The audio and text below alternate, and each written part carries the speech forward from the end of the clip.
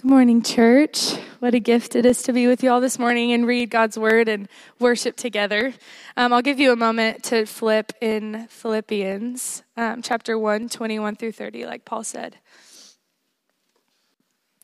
For me, to live is Christ and to die is gain. Now, if I live on in the flesh, this means fruitful work for me, and I don't know which one I should choose. I am torn between the two. I long to depart and be with Christ, which is far better, but to remain in the flesh is more necessary for your sake. Since I am persuaded of this, I know that I will remain and continue with all of you for your progress and joy in the faith, so that because of my coming to you again, your boasting in Christ Jesus may abound. Just one thing. As citizens of heaven, live your lives worthy of the gospel of Christ. Then, whether I come and see you or am absent, I will hear about you, that you are standing firm in one spirit and in one accord, contending together for the faith of the gospel, not being frightened in any way by your opponents. This is a sign of destruction for them, but of your salvation, and this is from God. For it has been granted to you on Christ's behalf, not only to believe in him, but also to suffer for him, since you are engaged in the same struggle that you saw I had and now hear that I have. This is the word of the Lord. Thank you, Annalie. Good morning, church. Philippians chapter 1, we are going to jump in there in a moment, so you might want to have your Bibles there as we look at those verses as we continue through our series. We're looking at, in this series, we're wanting to do it verse by verse as we walk through, and there's a real reason for that. And the real reason for that is that I've got lots of ideas and a ton of convictions and many, many, many opinions that, if left unchecked, may or may not be true. And so therefore we need something. And so one of the dangers that comes to those who want to preach, particularly even biblical truth, is that you need something that will temper you, which doesn't mean dial back, but to temper you in a way in which you will always speak the truth in love. Therefore, we don't just take our selected verses of the Bible that we like that prove our point. No, so we walk through a book. So that's why we're walking through Philippians. And we're walking through it, and one of the things that can be dangerous is if you were to do it literally just verse by verse. So just one verse by one verse. You can take that one verse, and if you remove it from the rest of the verses, you can almost make it say whatever you want, within limits. But you know what I mean? That's where, when we break it up into verses, say 10 or 12 at a time, or 20 at a time, it forces preachers, if we're really wanting to preach the word accurately, it forces us, it provides guardrails, right? So there can still be moments in which I get to express, or whoever gets to express that's preaching, their deep convictions about that, and hopefully those are guided and directed by the Holy Spirit. But the Bible then becomes a guide for us. And so that's why we as a church are committed to these things. I say all of that to say that should you miss a week, totally get it. I would encourage you to go back and to try to pick up where we're at, because we're looking at a theme. So as I jump in this morning and I'm talking about a life that is devoted and dedicated, that didn't just come out of nowhere. No, we talked about it a little bit last week. And so there's a continuation. Does that make sense? But the thoughts from last week and this week are similar, and yet it moves forward. So I just want to encourage you that should you miss a week, it's not like wrong for you to miss a week, because you had an incredible reason. You would never miss it for a bad reason. So you had an unbelievably incredible reason. And so that's okay. But in order to follow kind of where we're going and how we got there, it really is good for you to go back. It's good to just help you understand this is why we care and how we care about these things. It's why, like, for example, like our 101, if you want to know more about our church, we really want you to be there. I will say at our luncheon, and Paul will probably restate it, we're really not a church that's desiring to attract a crowd. I mean, we're excited that it's getting harder and harder to find a spot, literally. Whether it's parking or whether we can get excited about that, right? But we're excited because we believe that means more and more are hearing and wanting to hear, and God is using us. Like, that's where it comes from. So if you want to know more about where we're at, we want to invite you. So please, come and listen and enjoy the meal and the fellowship. And we want you to know who our staff and elders are. So we desire that. That's what 101 is all about. So please, don't just observe, but move to that next level of engagement. And that is why we have another thing, which we do 3 times a year, which is called Member Connection. And at that is a much more intentional time where we, members of Sunnybrook, get to come together and we eat with one another. And I get to talk about this tonight. We'll be talking specifically, looking back at the wonderful things God did in 2023 and to kind of pull us together with a vision of what 2024 is going to look like. A little bit of a younger audience, second service, than it is with first service. But how many of you, I expect it maybe to be less, but maybe not. How many of you grew up with a fellowship dinner, kind of a church dynamic? Know what I'm talking about, right? Yeah, there's still a lot of us. How many of you loved it? Honestly, I really did too. It was just one of those things that I've always loved. And it's always easier when, you have a fellowship dinner and church is in your house, which is what it was like growing up. So it's like, Mom, thanks so much again. So sometimes fellowship dinner is just called lunch with the family. But as things have gone on, I've been in other churches, and it really is fun. So thank you for coming. We're, again, supplying kind of the meat, and then there's going to be different desserts and stuff like that. And it really gives us an opportunity to say thank you. And about 80% of us are bringing some really good food. You know what I mean? About 80% of us are bringing really good food. And then it's a Christian place. So it's a Christian place, and so, at the end of it, it's either, we had way too much macaroni salad, or we had way too much whatever, or it's like, hey, thanks, really appreciate that. So it is going to be a great time together. We are really excited. I hope that you will come and take a part of either 101 if you're at that new stage, or Member Connection, where we have an opportunity to really sit down and over about an hour and 20 minutes or so to just get to know more about one another and about what Sunnybrook is all about. That's the reason behind things, right? And that's what we deeply desire, is that not that we're kind of loosely connected. It's not come, hear a song, sing, have a thought, and then go on and live your life in the same way. It's no, we're coming here to engage at a deeper, more genuine, ongoing level. And so today we get to deal with this wonderful question. The Apostle Paul is going to start talking in challenging terms. Live a life worthy. Live a life worthy of the gospel. What does that mean? Because we're dealing with this issue of dedication. And so I think it's appropriate to ask this. Is it possible that someone could be too dedicated or too devoted to something? And by the way, I think the answer is, kind of in a superficial way, without doing the work of discernment and kind of teasing that out, the answer is, well, yeah, obviously. Like, obviously, anybody could be too dedicated to something. Okay, we'll talk about that, tease that out a little bit more. But to God? Like, can a person be too devoted to God? And then what happens is all of us go to what we would call extremes, radicalized, don't want to become radicalized. By the way, radicalized are people who you think are too devoted, too obsessed to the things that you're afraid of. Right? Those are the radicalized. If you're a Sooner fan, you're radicalized. Go Pokes, right? No, but that's what we do. It's like it's a way of us kind of creating a category for someone we disagree with. By the way, that doesn't make everything relative. No, we still have to work that out. But I think it's important. One of the things that as I've been praying through and thinking through my own life and for us as a church, what is it that holds us a little bit at bay?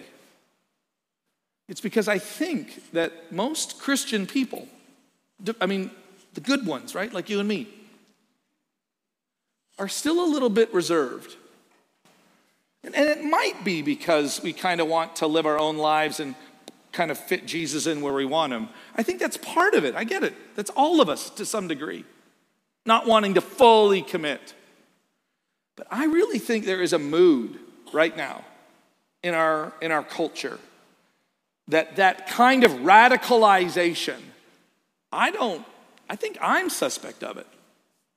Like, I look at other people that are radicalized, or they're these weird fundamentalists of whatever stripe. And I go, yeah, I don't know if that's good. I really think that moderating approach to things is just the appropriate way to respond to things. And by the way, I would say in many areas of life, that's actually probably true. Not with God. Not with Yahweh God. Not with Jesus.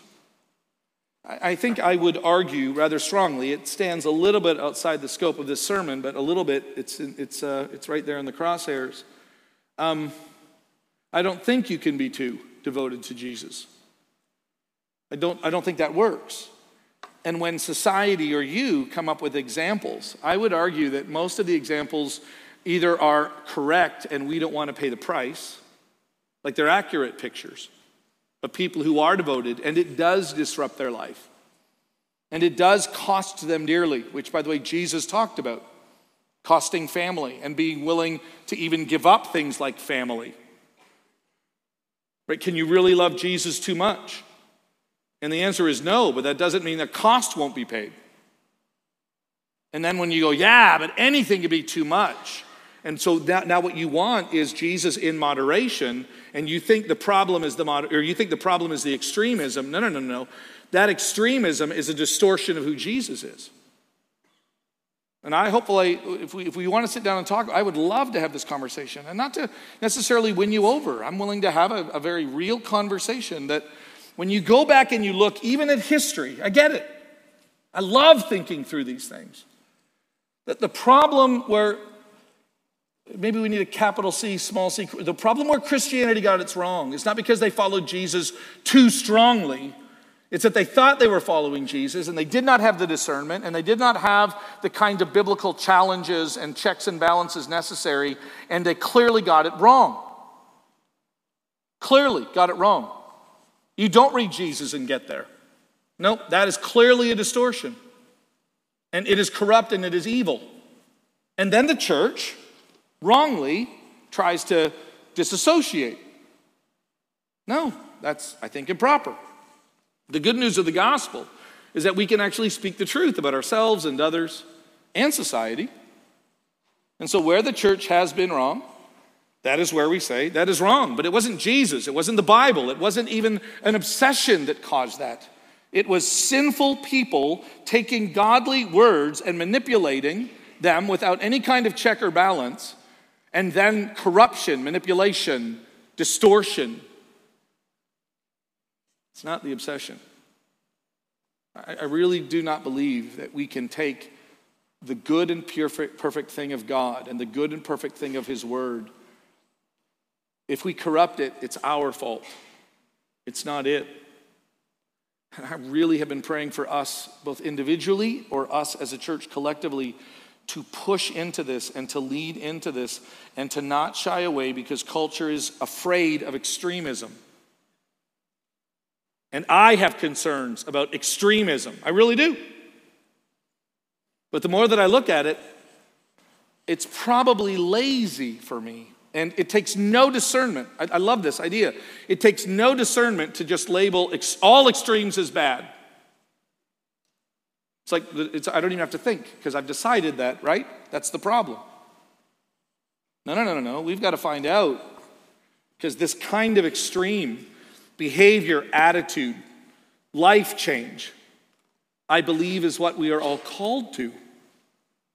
But you got to be careful. Can you hear people talking?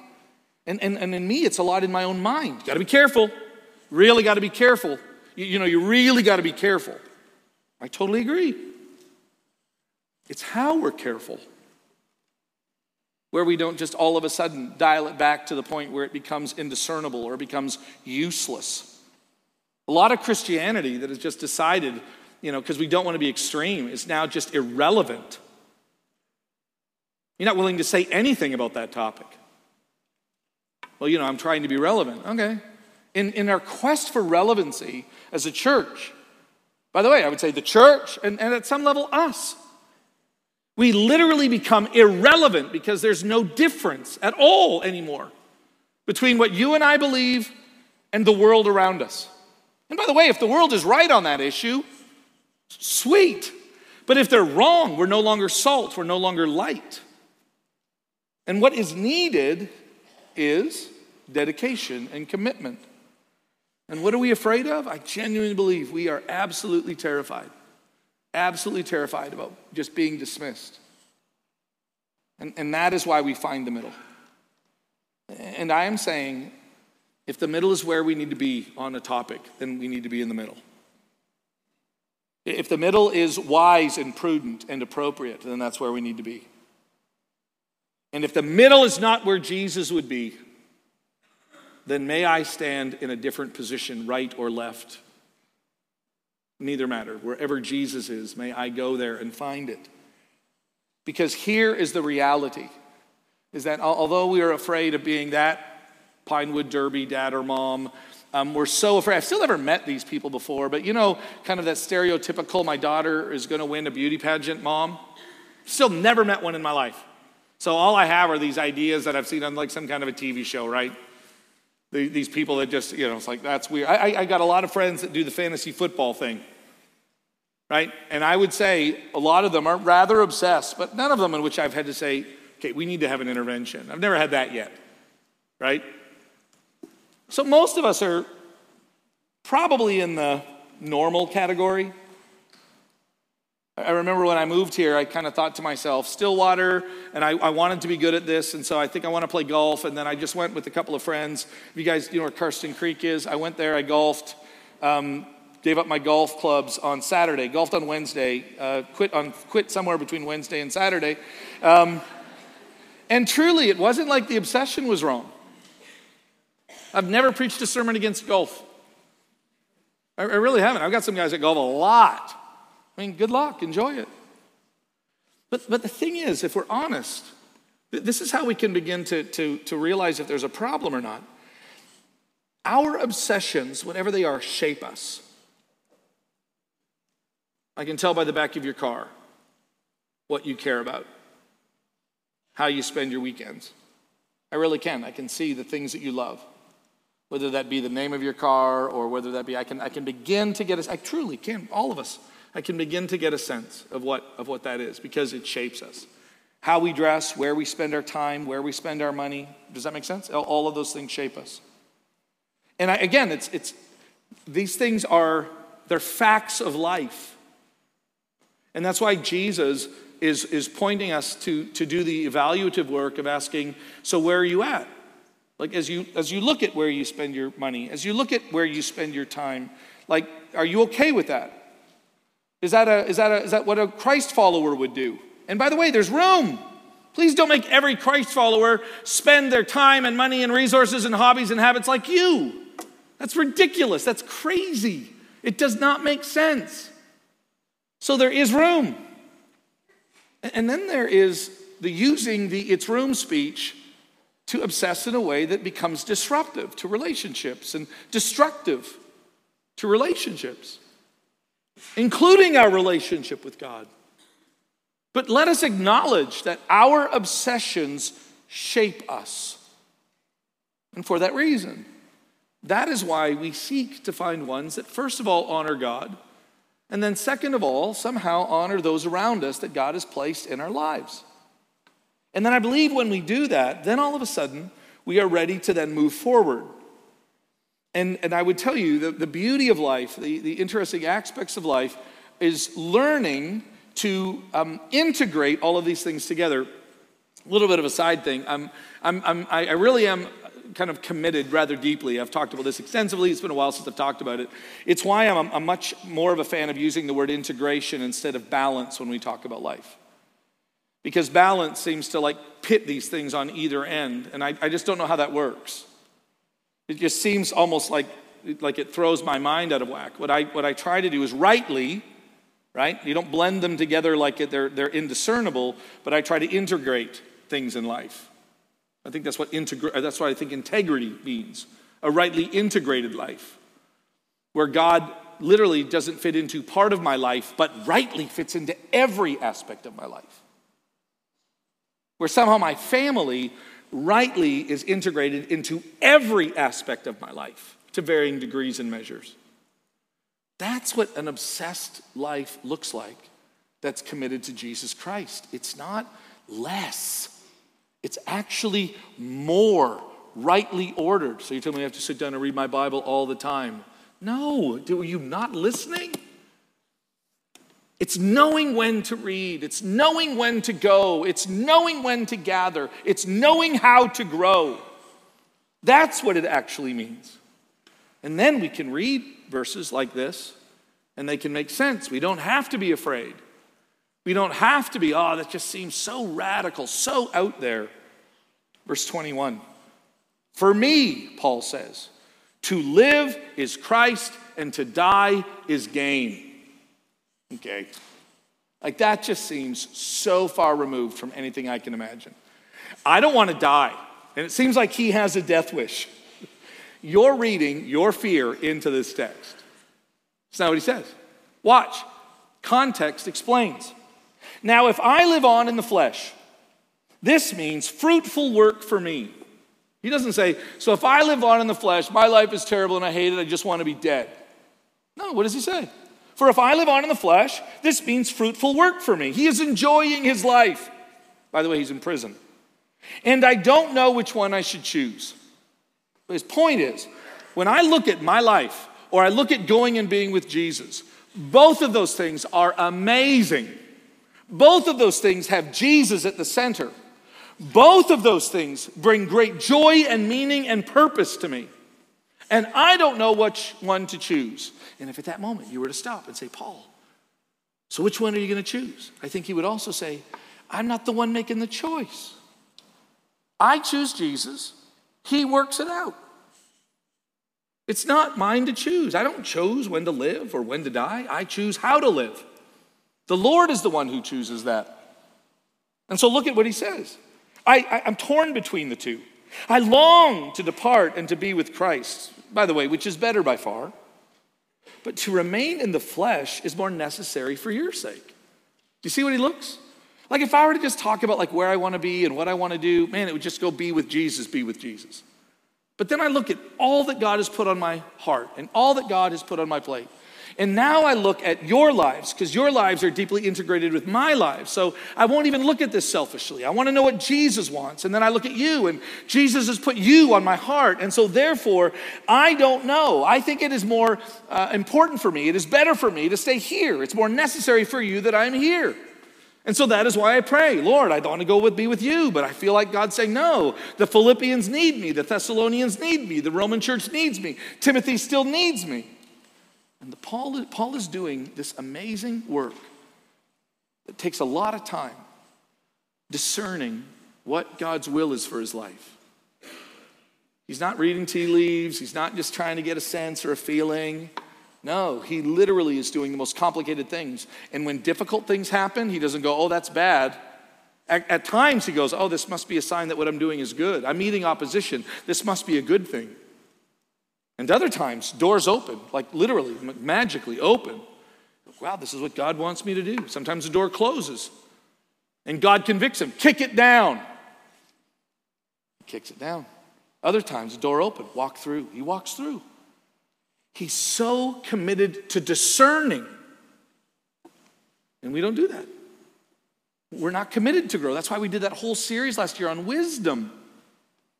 So that we're not stuck just dealing with life circumstances. And we're motivated mostly in a godly kind of wisdom instead of a worldly kind of wisdom. These are the kinds of prayers that I give up to God, especially in time. A lot of our prayers like this about living and dying have a lot to do like when we're sick. And when we're really dealing with health issues that are way up there. I've been beside people in bed crying. I don't want to leave my kids. And I get it. It's a very natural response for a dad or for a mom. And I understand, and I have prayed with, and I've heard people pray. It just seems to make sense that my kids will be better off with me. And I will say to them, I totally agree. I'm going to pray with that. I'm going to pray that too. Partly, I don't want to go through the pain of death with them. And partly because I think it does make sense. Mom put moms and dads here for a reason. Let's pray together, and we hold hands and we pray passionately, diligently, sacrificially. And then at the end of the prayer, we have this crazy statement we give. Have you heard this one? But not my will, but your will be done. Andrew and I, when our boys moved from really, really little to just little, and I would be traveling or we would be traveling together or something like that, and we started trying to help our kids understand, We trust the Lord with these things. And we don't just promise, oh yeah, we'll be back. We don't scare them. Who knows if we'll be back? It's not that. But I always wanted to speak truth to my kids. And so there were times where I would say, yeah, your mom and dad are going for the weekend. We're going to be speaking here. We're going to be doing that. I just want you to know we're going on this mission trip or whatever. We don't know. We think we'll totally come back. But if we don't, want you to know that this is kind of our plan. And when our boys, when we moved here, I remember we prayerfully and carefully thought of a young couple that would take our kids. And we just said, hey, by the way, so this is the couple that you will call mom and dad. And here's why we have done it. And our kids kind of a little bit got weird because they're like, really? Really? Wow. That would be awesome. And I think it was more that, they just imagined a dad that they could really look up to, it was one of those moments. But I remember telling them that, right? We joke about it all the time. They're like, oh, you guys have been good, but man, would it have not been awesome if they would have missed their mom? So, but we wanted to help them understand, as far as I can see life, I just don't know who would do a better job than mom and I. And that seems to be it's been the Lord's plan, I guess, up until now. And I love the confidence of the Apostle Paul. Look at how this continues. He doesn't just go, and who knows, this is where we got to quit throwing up our hands. This is where there's a kind of Christian relativism, a Christian pluralism. So it's not pluralism where there's not a biblical idea, but then when we get with one another, we kind of lose any ability of discernment. And we need the kind of wisdom that pushes us deeper into this. The Apostle Paul doesn't go, yeah, I don't know, I don't care, so I don't know. Look at what he says. Look at the confidence here. Since I am persuaded of this, he did the heavy lifting. He did the hard work. I am persuaded of this. I know that I will remain. What I love about that, it's not because I'm really afraid to die. No. He looks at his circumstances in prison, severely beaten, and goes, yeah, I think God's going to make me do this at least 20 more times. Because I just get, as I pray, and as I just see this hand and this pattern, and it's going to be hard, and it's going to be difficult, and I'm not dialing it back, because my obsession is not the problem. This world opposing Christ is. And I'm not quitting. And he pushes on, and look at that confidence. And yet I don't think he would ever say, I know this. He doesn't have that kind of arrogance. I'm persuaded of this. I believe this is what the Lord wants. Oh, that in our families and in our relationships, that we would be able to have that level of discernment and commitment and this mixture of understanding. It's the reason why I hope this never you take this ever the wrong way. But I think it's such a powerful analogy that we take the chips and we move them from way over here, where I want to protect them, and we push them in the middle. Okay, everyone show your cards. The Apostle Paul's not cheating. All in. No, the Apostle Paul just looks at his cards, just sees Jesus in them. Weird analogy, but you know what I mean. He sees Jesus in them, and he goes, I can't lose with this hand. I just cannot lose with this hand. All in. It's not blind, but it's still human. As it is guided by the indwelling of the Holy Spirit in him. As he is seeing him in a long line of witnesses who are following Jesus with this same kind of passion, he pushes the chips in the middle. That's what we're looking at. That's what we're seeing. I am persuaded of this, that I will remain and continue with all of you for your progress and joy in the faith, so that because of my coming to you again, your boasting in Christ Jesus may abound. That word there for boasting is sometimes, it's kind of the similar word for to glory in, to take pleasure in, right? It's funny because we think of boasting as a negative thing, but the Apostle Paul uses it. I boast in Christ. I boast in what Christ did for me. But you see how it's not like boasting in him? Do you know what Jesus did for me? Do you know how much Christ loves me? And it's so hard to say that. It's kind of like when we sing the song, Oh, How He Loves. Oh, how He loves us. Sometimes we think it's because we're just so lovable. No, you're singing it wrong. You keep that sloppy, wet kiss to yourself. Right? You guys remember the song, right? I just didn't make that up. That's in the song. That's not it. That's not it. Oh, the amazing love of Christ. Oh, the amazing grace of God. That while I was a still sinner, Christ died for us. It's that kind of boasting. Wow. That's what the Apostle Paul is leaning into. And that obsession of who Christ is shaped him. And so he's not a manipulator. He's not trying to pervert or to take over. He's not trying to oppress women or alternative ways. No. I read that into the text. You read that into the text. Culture shaped you, and then you read that into the text about whatever the topic might be. I believe he was right. I'll stand on that hill, actually. I believe the Word of God is right. And I'm glad that the Word of God is mildly to moderately to extensively offensive in every culture. May it always be that way in this broken world. But obsession towards that is not the problem. Dialing it back is failure on behalf of those who are followers of Jesus Christ. So we pursue a life well lived, a life worthy of the gospel. I loved Saving Private Ryan. Loved that movie. Except at the end, I got kind of frustrated with it. First of all, why did Captain Miller have to die? I'm literally going, no, I like him. He's dead, right? And he's on the bridge. And this is actually, I like movies that make me deal with complicated things. And so it's not like I just want it to give me what I want. I actually, in this sense, I like it. Because remember this scene? He's on the bridge. He and a number of others have sacrificed their lives. And he grabs him. And he pulls him close, right? He pulls him close, Private Ryan. And he says what? Earn this. Wow. Like, you don't want to overburden a young man. Don't want to overstate this. Earn this. But I get it.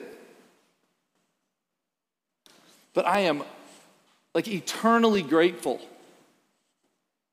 Those are human things that we could say. It's a human thing to go, my son sacrificed his life and I'm so mad that a country refuses to appreciate it. Listen, I get that sentiment 100%. Totally get it. What's fascinating is God doesn't have that attitude. Hear me, not that he won't deal with those who do not accept the wonderful gift that he gave. But God's never resentful.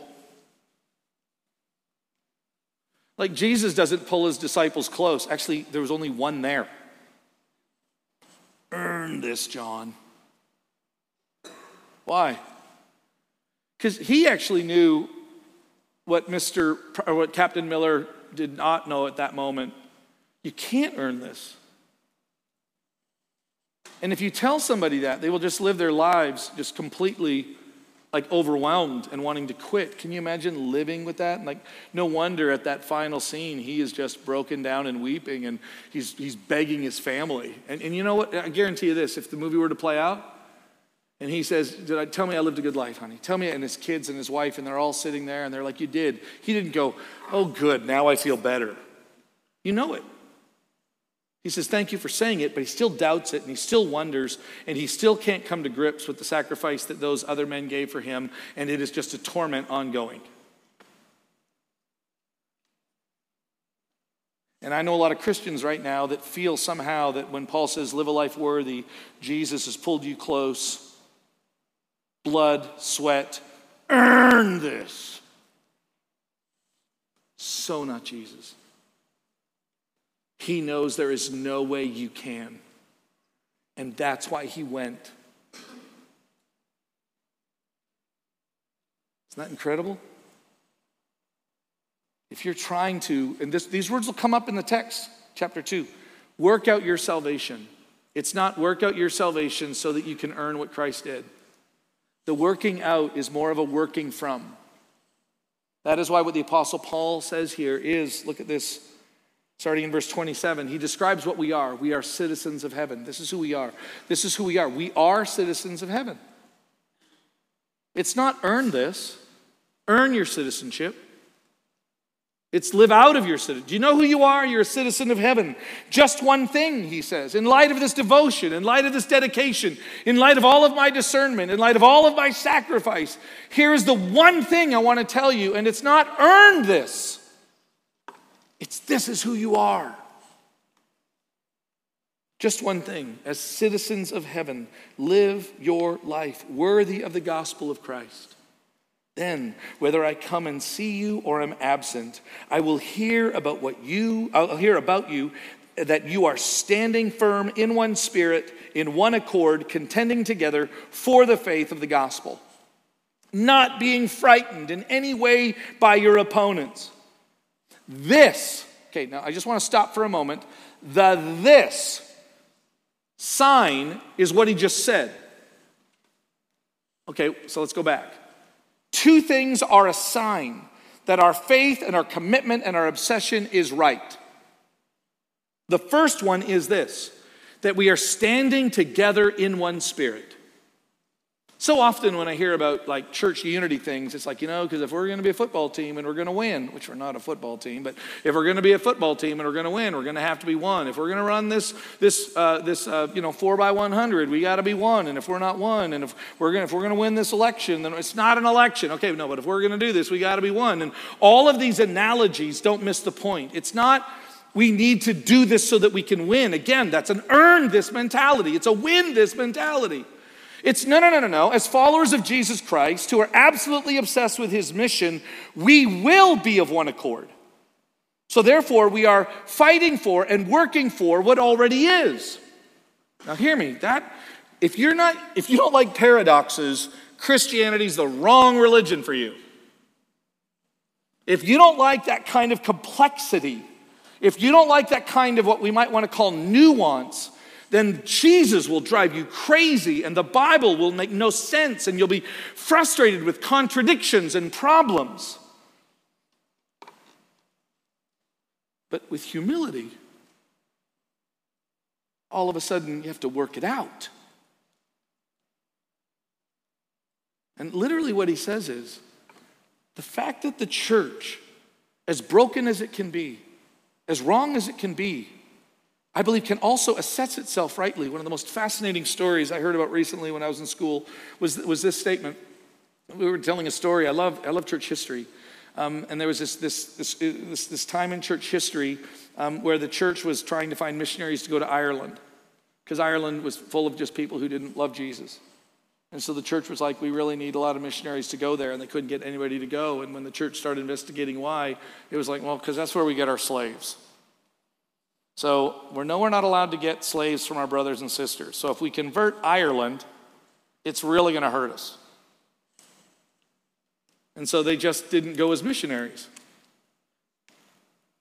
Totally wrong at every level. And the church went, we got to change that. We got to change. I'm not saying they got it perfect from then on out, but they said, that is wrong. And we got St. Patrick's Day in a way from this. Not joking. Because somebody went, that's not why I'm not going. I'm going to go and I'm going to change that. And as one, complicated one, in one accord, in one mission. This is who we are. And that is a sign. That is why I think you need to come to 101 and you need to come to Member Connection. It's not just that we've got pizza and potluck. It's to live your life somehow removed from the people sitting around you because we're busy or whatever. There's something inherently broken with that. And we're not trying to win a game or a race. We're actually trying to witness to the world, which doesn't believe we're one, that we are one.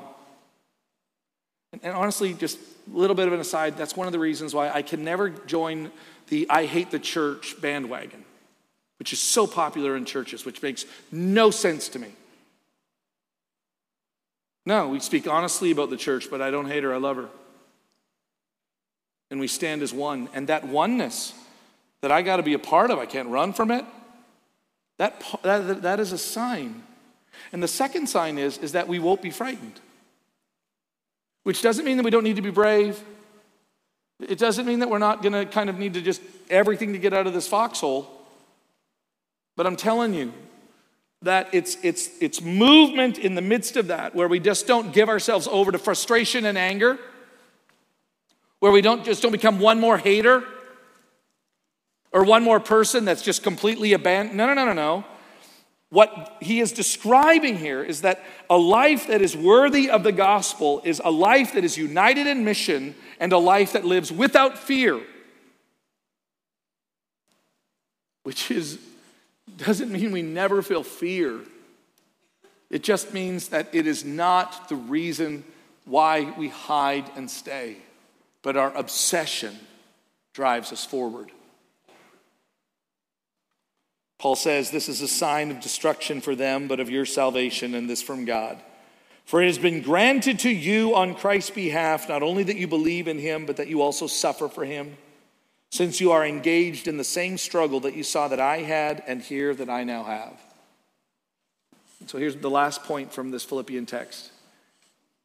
They would go, but Paul, our life looks totally different than yours. Yours looks so much more intense and amazing. And he's like, I know, that's just because of the circumstances, but we have the same obsession. We have the same uniting. We have the same courage. We have the same mission. And mine looks like this and yours looks like this.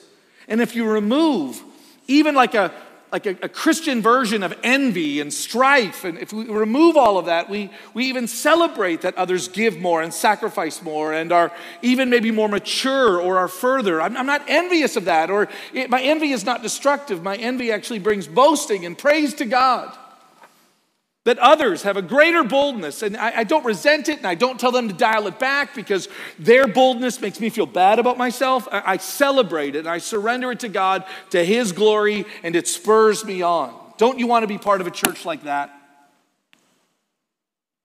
I'm not going to say all of it again, but I want to say that last part again. Don't you want to be part of a church like that?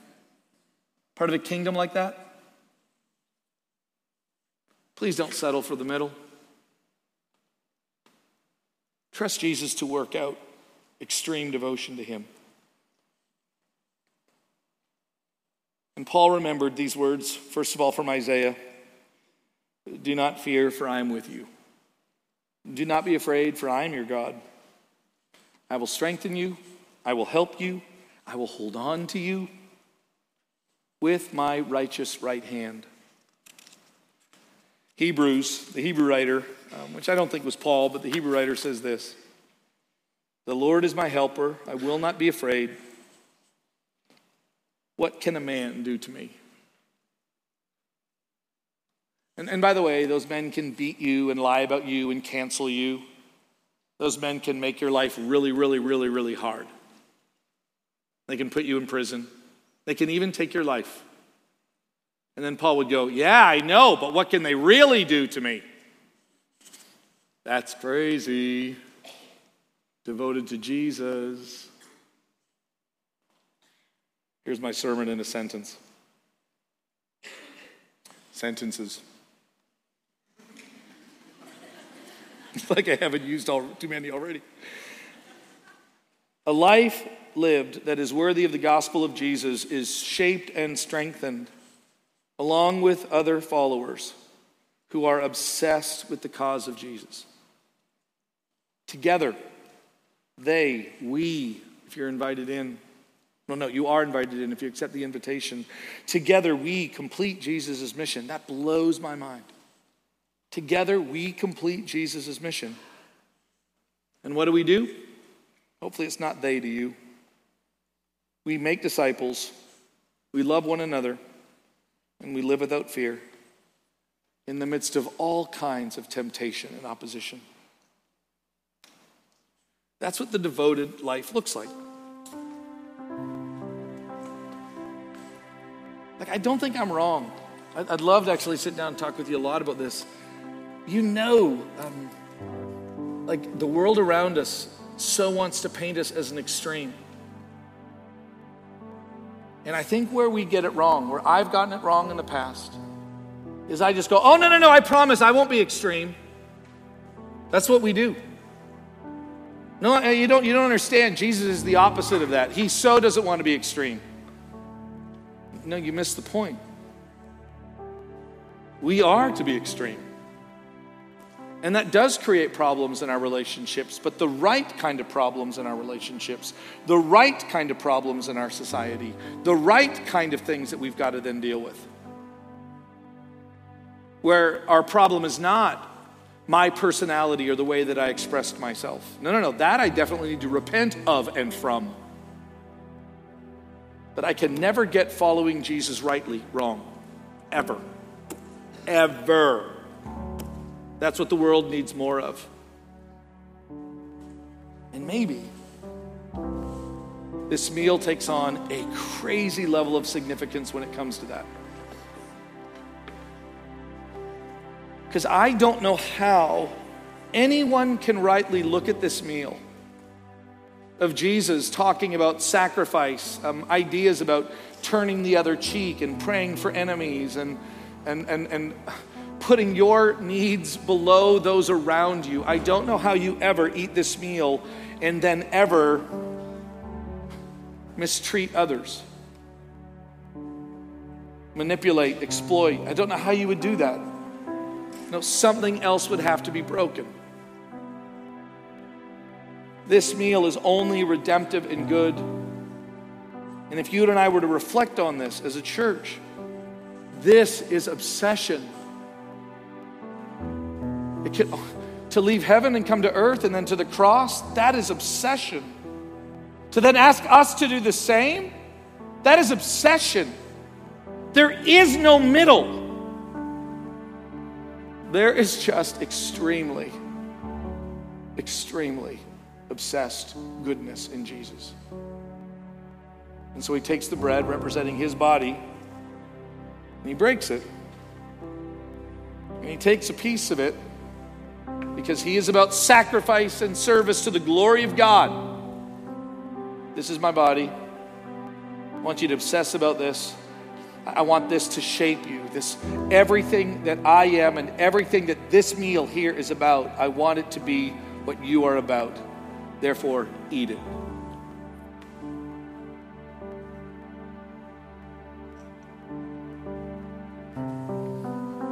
It's not the blood of others. It's the sacrificial blood of Jesus. Let us drink.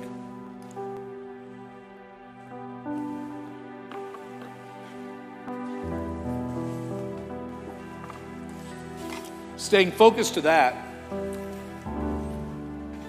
our obsession under the guidance of the Holy Spirit can only be good and redemptive in our world. I really do pray that we as a church, and maybe even by the songs that we are about to sing, would be more extreme. And when I say that, in a way that the world does not understand, but becomes our greatest joy. Let us sing and live in light of who Jesus Christ is. Amen? Let's do that together now.